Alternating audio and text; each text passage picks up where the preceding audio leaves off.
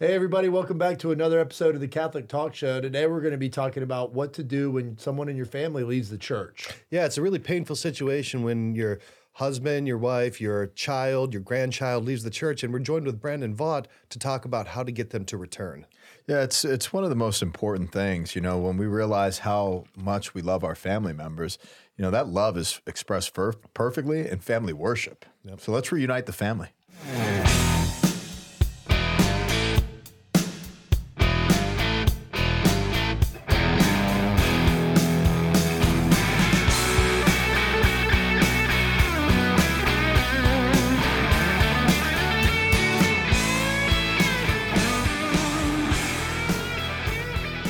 Great to be joined today with Brandon. Welcome again. It's always good to see you and hear from you. No, delighted to be back, guys. I still got the tight grip on my most prominent guest title, right? This is number 5. You're starting to run away with it. You're starting to look like it's like Babe Ruth in the dead ball era. You got 60 and everyone else has got like 12. Yeah, and Jordan Wildwood from Everything Catholic has no chance to catch up, I don't think. He's the second. Is it neck and neck? He's all right, Brandon, you got somebody on your tail. Yeah.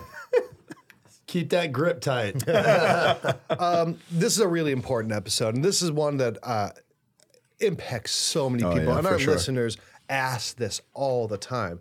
They ask our advice because they look to us as people, in the church who know a thing or two, and they say, well, my so-and-so, my husband doesn't want to go to church with me. My son no longer will attend a church. He went to college, and my daughter's now not going to Mass anymore. My grandchild, which is a particularly painful one. It's just so hard, pastorally speaking. I hear that all the time, and you see it in these beautiful grandmothers' eyes, and they're crying and they're sharing with you, Father. My children don't practice. My grandchildren aren't being raised Catholic. They haven't even been baptized. It's heartbreaking. For every one person that enters the church, 6 leave. That's crazy.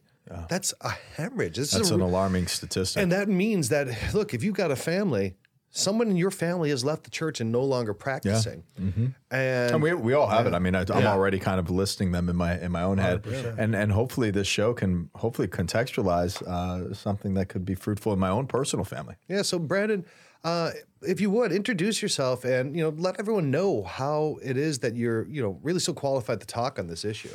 Yeah, so my name's Brandon Vaught. I'm a convert to the Catholic Church. I entered the church when I was in college at a time when most of my peers were walking out the back door. So I came in the front as they were all leaving.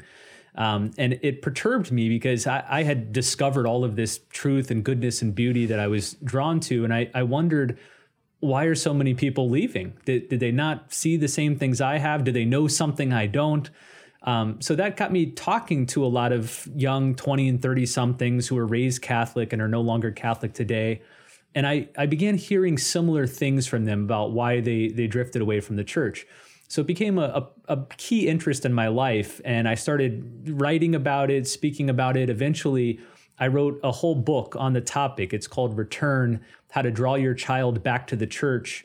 I published my own version of the book, and it quickly went viral. It sold 50,000 copies in the first few months. And then about a year or two ago, Word on Fire, the Bishop Robert Barron's ministry for which I work, then released a second new edition. And there was a whole nother wave of interest in this question. In compiling the book, I did a couple things to get a sense of why people are leaving and what actually works to draw them back. So the first thing I did was study all the surveys of people who are disaffiliated from the Catholic Church. We actually have tons of data on this. Maybe we'll get to some of it in a moment. So we don't have to guess about why people leave. They tell us. We've asked tens of thousands of them why they've left, and we have a lot of quantitative data on this. And then secondly, talk to a lot of parents, grandparents, aunts, uncles who have successfully seen their children and grandchildren return to the church and ask them, what worked? How did you do it? What was your secret? How were you able to draw someone back when so many other people are struggling? So that's what the book contains, is the fruit of all of this research, and it lays out a proven path for people who want to draw loved ones back to the church. So you mentioned some of those statistics and some of that feedback, right? And I think this is a really important thing. And this is This is almost, Thomistic, is really understanding the problem and being able to state the problem better than the opponent to really be able to then counter that problem, right? I mean, you can't solve a problem unless you understand it, right? So why are people leaving the church? What is that feedback saying? What are these reasons that people give that they disaffiliate with the church? Well, again, I mentioned we have tons of surveys on this. I find that people are very quick to offer their opinion of why they think people leave the church, especially when it comes to young people. Oh, young people, they just want to live immoral lifestyles, or they're drawn to evangelical churches that have lights and smoke screens and, lots of entertainment. And that's why they've left the Catholic Church. But when we talk to people who have actually left, those reasons usually don't pop up. I'll tell you what the top reasons given are. The best survey we have of this was a Pew Research Center study, polled about 30,000 former Catholics and asked them which of these reasons led to you leaving the church. So they could select multiple, so the numbers don't add up to 100%. But here were some of the top reasons. So the number one reason people gave, 68% of people cited this. They said their spiritual needs were not being met. Second, 67% said they just lost interest. They just became ambivalent about religion. 48% said they no longer believe. And that one's interesting to me because in other surveys from the Cara Institute and from dioceses that have commissioned their exit surveys, that one is always in the top 2 or 3, that people no longer believe. Now, you can unpack that how you will. We don't know what they mean by that. Do they mean they no longer believe in God? They no longer believe in Christ or the sacraments or the church? But to me, that gets to the heart of something important, which is we're not only dealing with emotional frustration or spiritual inadequacy. This is an intellectual problem in large part, that there's a large number of people who were raised Catholic but just don't believe in what the church is offering them. They're just going through the motions. Maybe their parents took them to mass, they kind of went along, but by the time they got to college, they stopped going. And the big reason is because they don't believe in all this stuff. So all of that data, I think, is important for people hoping to draw people back to the church. Yeah, I like what you said there. And I think that's really important to know, because it's so easy to dismiss someone, especially when they leave your camp. They're like, hey, you're no longer one of us. Oh, you left the church? Yeah, you probably just want to go out and do terrible things. You want to go and, sleep around and do drugs and kick puppies. But that's not what's really happening, but that's an easy way to dismiss it. And it dismisses the problem, so you don't have to actually address what's going on. What they're actually saying is, I don't believe in this gospel. I don't believe that I have to do this stuff to be happy. I don't believe I have to do this stuff to be good. I don't believe I have to do this stuff for any reason whatsoever. Yeah, I did a study on leadership about 15 years ago. The military actually did a really big study on that, and there's a lot of similarities in the impact of people who are in positions of leadership, that they've been through something before, that they believe, and they have a passion about it.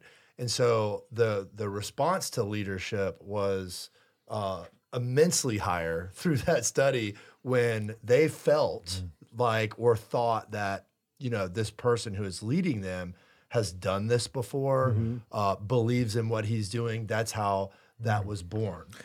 Something out of leadership recently, I led the community through a 7-week prayer preparation through Lectio Divina and just teaching the principles of Lectio Divina. And each week we very actively listened to the Word of God, and I printed out journals, and it's like, we're doing this, we're going to learn this practice together. And it's been revolutionary for people's spiritual lives. And I'm sitting there thinking of people generally saying, I'm spiritually malnourished, and I come to Mass and I'm not being spiritually met, and I think it comes down to catechesis and formation. And what I'm hearing as a result of that 7-week preparation, there were not many people, there were probably a handful of people that said, this isn't Catholic, and they went to Star of the Sea, or they went over to the neighboring parish. But, in greater respect, the amount of emails that I have, like thank you so much. I attend Mass so differently now, and I'm paying attention to the readings, and I'm getting so much more out of them, and I'm listening to the scriptures. So I think it's like kind of bridging that in the form of leadership that you're talking about, is taking these steps that maybe help people come to integrate the liturgy and worship a little bit more effectively. You know, and this is personal and anecdotal, but you're talking about, well, it just didn't meet my spiritual needs. That was even before I don't believe in it anymore. And That's number one. That's number one. And I look at that, and I've heard a lot of people. I've been around, man. You know, I've talked to a lot of people. And what is it that Christianity even proposes? And is that even something that the modern world even needs anymore? Look, in the first century, when everyone lived under subjugation and the Roman Empire was a slave state and most people lived in the most abject poverty, and that was just normal. And a soldier can come along, take your house quarter, take your wife, do whatever, you know, and that there was a strict caste system. Okay, well, we're all created equal and that we're all going to get a paradise and we're going to get to eat in heaven in an eternal feast. Sign me up. Yeah.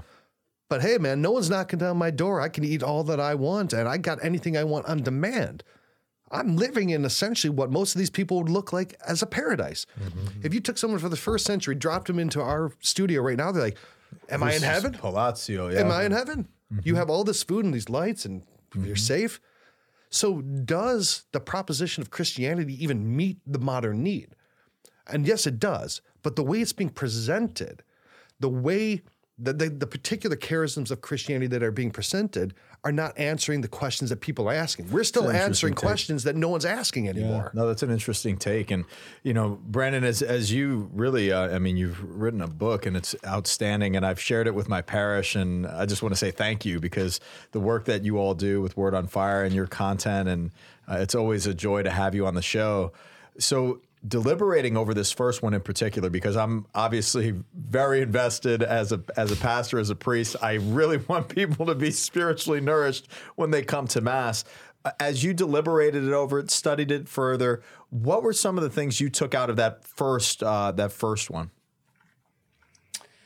Yeah, you mean like how would I respond to people how would who you aren't respond to being it? Like, how do you spiritually nourished? read that statistic? How do you read that response of the people?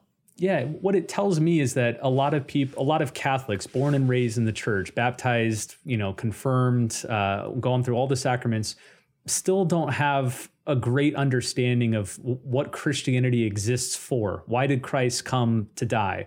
It wasn't so that once a week you could go into a building with a lot of friends and hear a TED Talk and some nice music, which I think is how a lot of people view church is.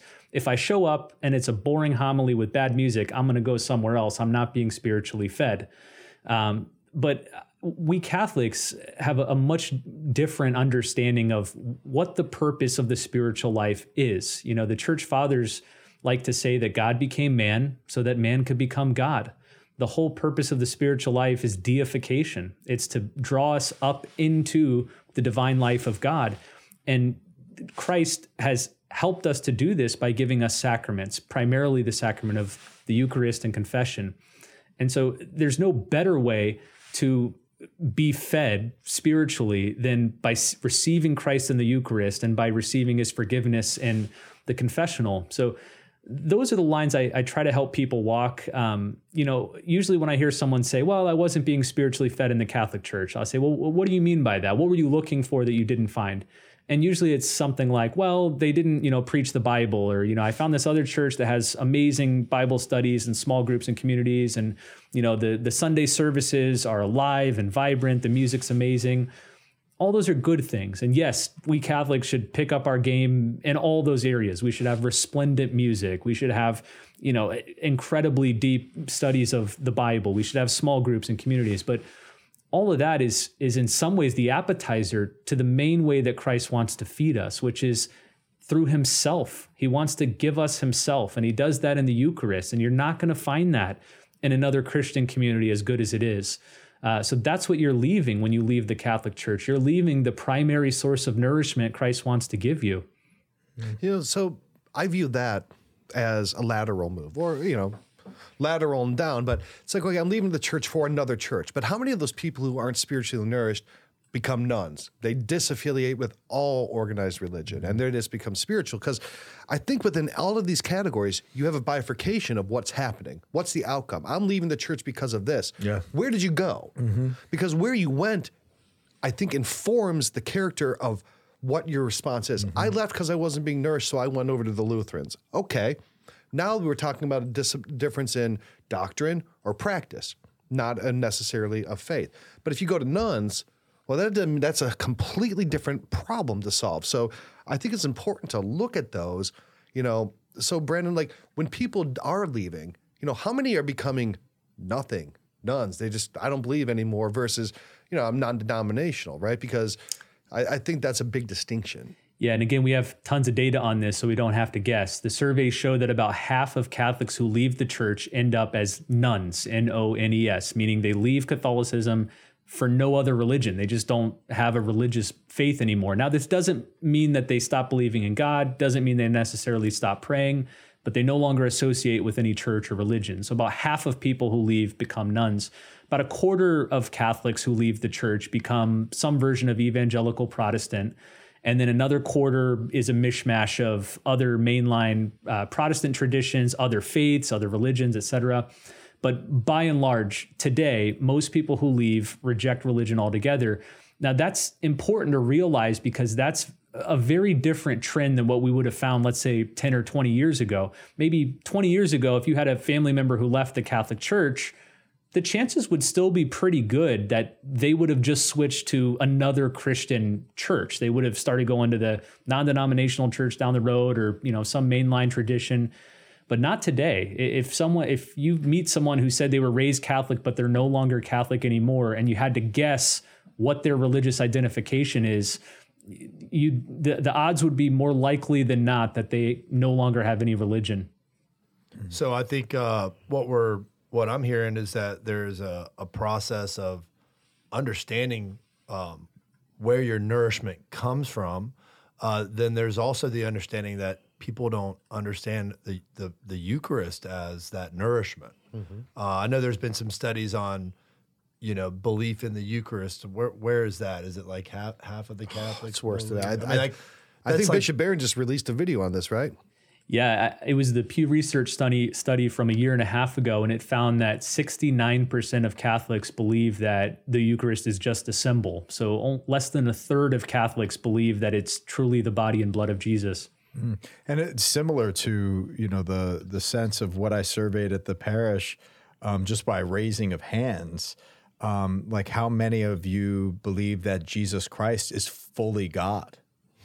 And like only like a quarter of 10%, a quarter, like people raising their hands and across all these masses, it's like good people, great people. But I just think it's a crisis of catechesis. It's a crisis of culture, look at us. We were cradle Catholics, right? Yeah. We went to CCD. We were public school kids. Did you pay attention at CCD? Like, was it like... I got straight A's. You got straight A's? I did not. But, it wasn't...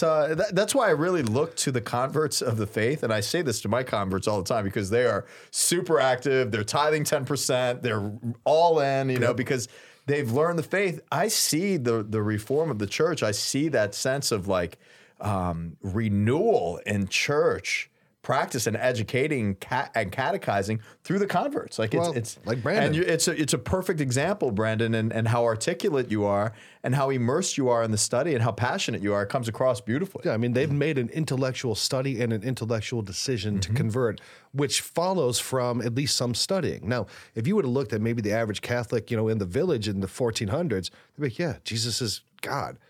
100% would raise their hand, not even a question. So I think it's also a thing about how society even values catechetical education anymore. They just don't care. Just, whatever. It's not a thing that binds society together anymore. It's not a societal identifier. There's no societal pressure to be in conformity with the faith of your community. But this is precisely why from the pulpit, in the action of the homily, we have to, and I understand homiletics, but we need to catechize. And I know that the homily technically is not meant to catechize, but it's a catechetical opportunity we can't miss because that's when we have people there. Yeah.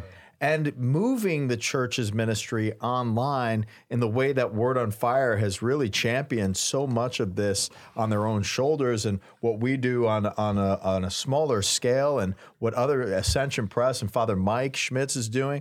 You know, obviously Father Mike's doing a lot better job than I am. Much better. But you know, the beauty. Let's not even bring up the comparison with Bishop Barron. I don't even bring that up because that's like, you know, Clearly. that's like comparing pebbles and Mount Everest, right? But the sense is like, brothers, you know, you are a public person. Oh, I'll never get online. I'll never do anything online. No, like you are a public person. This is the public forum. Yeah. We need not just, you know, Bishop Barron and Father Mike Schmitz. We need all ministries active, alive, online, inviting people in and sharing the beauty of the teachings of the church. You know, when I talk to ministries through our work with Fusati, they say, you know, we're kind of struggling and we need to start investing and doing some marketing and getting online, you know, because otherwise we're going to go away. Otherwise we're going to fold. You know, we're already getting old. There's only, you know, the average age of our brothers is now 70 years old.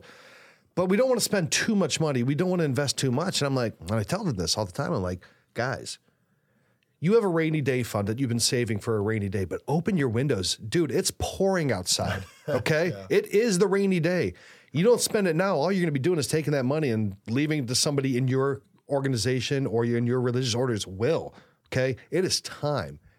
Now is the time to start making converts. Mm-hmm. There is no waiting. This is the rainy day. Okay. Yeah, and that calling that I had in the seminary, and then began with Fusati, it was a desert out there. Mm-hmm. Like I don't even think you had written your book with Bishop Barron or with the digital age, even at that time. Mm-hmm. And I get this calling, and I'm looking around because I was a marketer, and Fusati was a secular company. And I remember this call, and I'm looking online, and I'm going, nobody's doing this. Yeah. I mean, there was like, I don't know, when I was in the seminary, there was Scott Hahn, there was a few other guys, and then they would write books, and that was it. And then Lighthouse Media came out. I think Lighthouse was like the first thing that I remember from memory. CDs. Yeah. CDs. And then now look at it. There are the church is the laity in the church in a big way is sort of taking this upon themselves. And we moved from CDs to DVDs, right? And now we're just doing YouTube. It's incredible. It's crazy. I'm interested. Okay, so this research obviously opened up. I remember reading some of that, at least in the Cara Institute, opens up to a whole plethora of information. What did you use to ascertain what you wanted to put in this book? Because I know you would probably want to use something that you could present the solution with. So what else did you learn? And then how did that inspire you to begin this process of helping men and women draw their family members back? Great question. Well, yeah, again, it all started with these studies, which were all rolling out in the mid, let's say, last decade or so.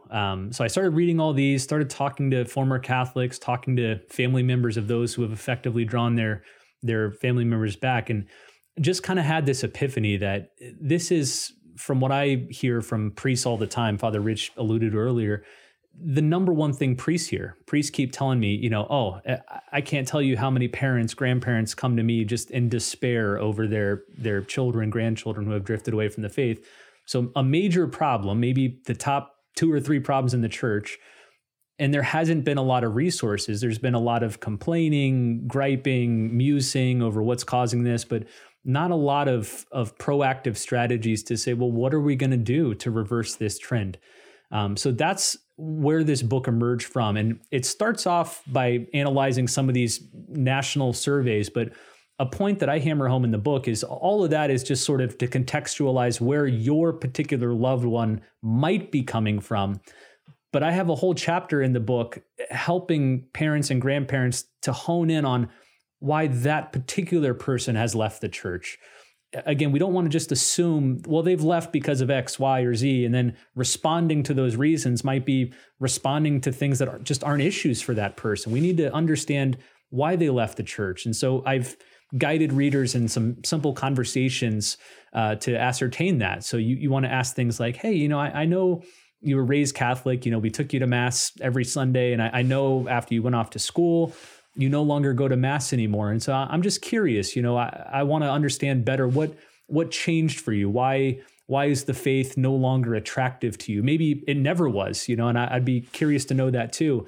But let the other person share with you in their own words where they stand on God, faith, spirituality, the church.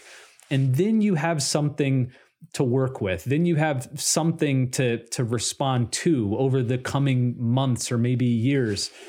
So that's how I begin the book. That's basically the first section of the book. And then the whole rest of the book is a game plan. In fact, there's 7 steps that I propose, again, based on hundreds of successful stories of people who have come back to the church, 7 steps that you need to walk down to lead someone back to the church. And they include things like praying and fasting for the other person, starting religious conversations, equipping yourself, so preparing yourself to talk about the reasons that they've left the church, how to start and open conversations about the faith, how to move the dialogue forward eventually to the point where you invite them to come back to the church. I share with people exactly how to do that.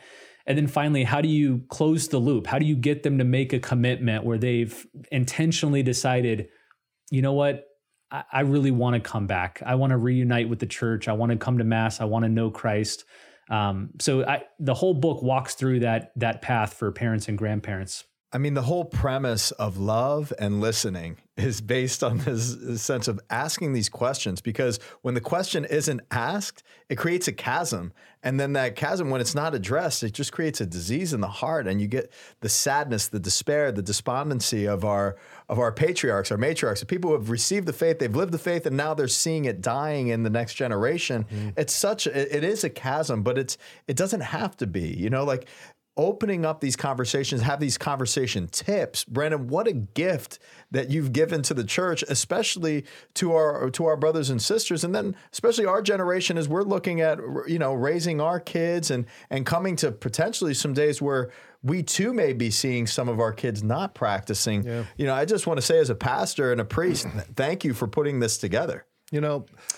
I think it's so remarkable that it's such an easy thing to do and just listen, but it's so hard to do and actually practice it. That's the first response, is just listen.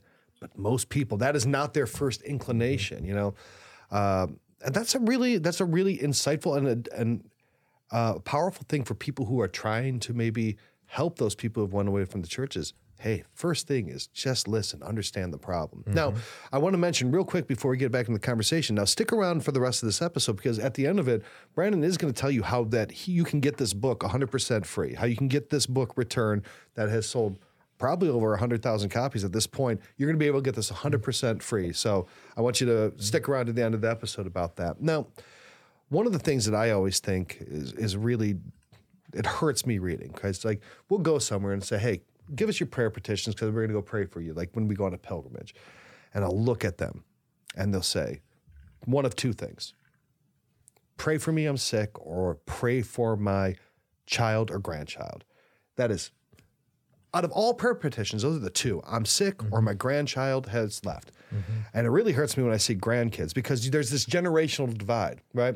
They start getting further and further away from the faith that was so normative when the older generation was growing up. And now you're looking at the difference between, growing up in 1940 Cleveland versus 2023 in Los Angeles. Those are different worlds, right? Mm-hmm. And these older folks, they can't understand the difference between, well, of course, you go to church and that's what you do. And these people are like, Grandma, it's 2023. We're on TikTok now. We're shaking our ass when we dance around. And that's life, right? Mm-hmm. There's a big difference. There's a generational divide.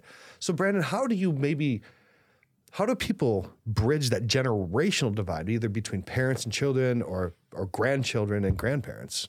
Yeah, one sort of counterintuitive proposal I make in the book is, let's say you're a parent or grandparent, you're trying to draw a child or grandchild back to the faith. It may not be you who's the one that God uses to do this. I share the story of St. Monica and St. Augustine, the famous story we all know of this mother who had this kind of wild, out of control child. He was living with his girlfriend. He got pregnant, kind of experimenting with different religions and worldviews. And she desperately wanted him to return to Christianity. And wasn't making any headway. She kept talking about Christianity with him, he kept getting agitated and frustrated and ignoring her. Finally, Augustine travels to Milan. Monica follows him there. And while in Milan, Monica meets with the great St. Ambrose.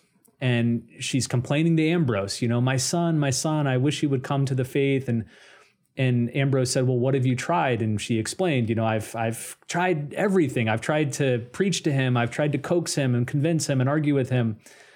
And then that's when Ambrose gave her some good advice, which is perhaps you should speak more to God about Augustine than to Augustine about God. And so he encouraged her to pray. And so she started praying, spent many years praying, not weeks, not months, years praying for Augustine. Finally, through her prayers, Ambrose became the one to draw Augustine into the faith and eventually baptize him. And Ambrose has this great line. He said to Monica, surely the son of so many tears will not perish.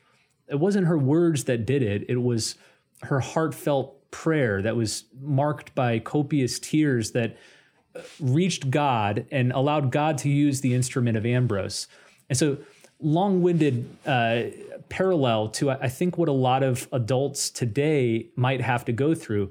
Perhaps your prayer to God is that he sends an Ambrose for the young person in your life. It might not be you. You're right. You might not be able to relate to a generation or two generations away from yourself. You just don't understand the world they're in, the world they're coming from, the struggles they have. But beg God that he sends someone else to them, maybe a friend, maybe another family member, maybe they meet someone. I've heard stories, and in fact, I share a few of them in the book here, where parents have done just that. Their son, daughter goes off to college, drifts away from the faith, stops going to mass, gets involved with the party lifestyle, and they're stuck. They don't know what to do. They don't listen to me. They don't want to hear from me. And so they began praying for someone to meet them and rescue them from that situation. And it ends up being a classmate, someone in the college campus ministry, a priest, an adult that they work with. Somehow God uses different instruments to draw people to him. So that's counterintuitive advice, I think, because we're all activists. We want to do something ourselves to fix this problem. But perhaps we need the Monica path, which is to ask God to use another instrument to draw our loved one back to the church. Yeah, just thinking about families and more research, the research of how children maintain faith through their father faithfully practicing. Is there anything that kind of addresses that? Because it seems like the women are the ones who are upset that the kids are not in the church by and large, right? It does to me. When I hear these stories, it generally speaking comes from women. Is there anything that you mentioned that alludes to maybe, I don't know, like a mother just talking to the father? Maybe just begin, I don't know. It seemed like. Yeah, I do talk about that in there. And as you say, Ryan, the correlation is extremely strong between a father practicing his faith and a young person growing up to embrace the faith themselves. We know that. But what I try to do in the book as well, though, is to caution away from things outside of your control, because I know a lot of mothers who say, well, if my husband only, took his faith seriously, then my son or daughter would as well. They see my spouse and they recognize, it's kind of hypocritical. They're making the young people go to church, but they really don't believe in it themselves. But it's usually out of our control to get our spouse to take their faith more seriously. We can do all these same things, pray for them, talk with them, help them. But I like to encourage people to focus on what can you do? What's in your control? And I think that also helps people to avoid the temptation to despair, which is a real method that the evil one uses on people who are in this situation, is to cause them to just throw up their hands and say, there's nothing I can do. If only my spouse had believed, but he doesn't, there's no way I can change him. If only I had raised my child differently, but I can't, so there's no hope. there's a lot of people who feel as if the situation's hopeless. There's no way forward. And that's exactly what the evil one wants people in this situation to feel. So I try in this book also to provide reasons and examples of inspiration to show people, you wouldn't believe some of the cases of people who have come back to the church, how far lost they were. And if even those people can come back, there's hope for your child, your grandchild.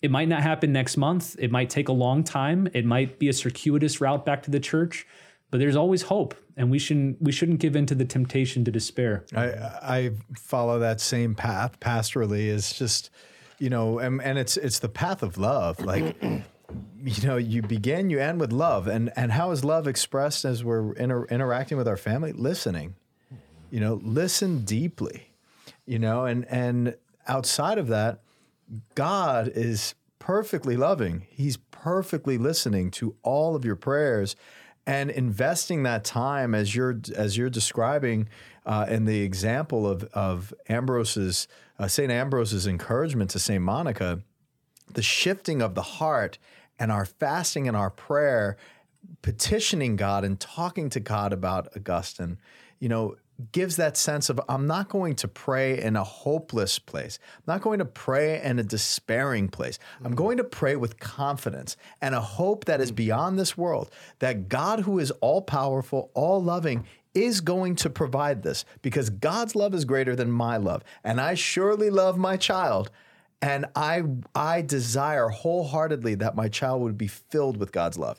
And praying out of the spirit and the vein of that type of offering before God in the spirit of fasting, my goodness, that is extremely powerful and must be the principal and most foundational aspect of where we begin. Mm-hmm. But outside of that experience of God listening to us in that perfect love, realizing that we're investing all of our emotion, all of our hurt, all of our pain and our desire, our cry, resting in the fact that God receives that, we can now turn to one another with greater patience, greater compassion, greater empathy, and really not even have solutions like, okay, I've listened to you, but as you're talking, I've already formulated what I'm going to say to you to convince you to go. It's like, no, like I'm just going to walk with you and be patient with the process, because the beauty of late have I loved you, O Lord, of St. Augustine, when you see that in your loved ones, man, there's nothing more tremendously magnificent than that. I was thinking about the prodigal son,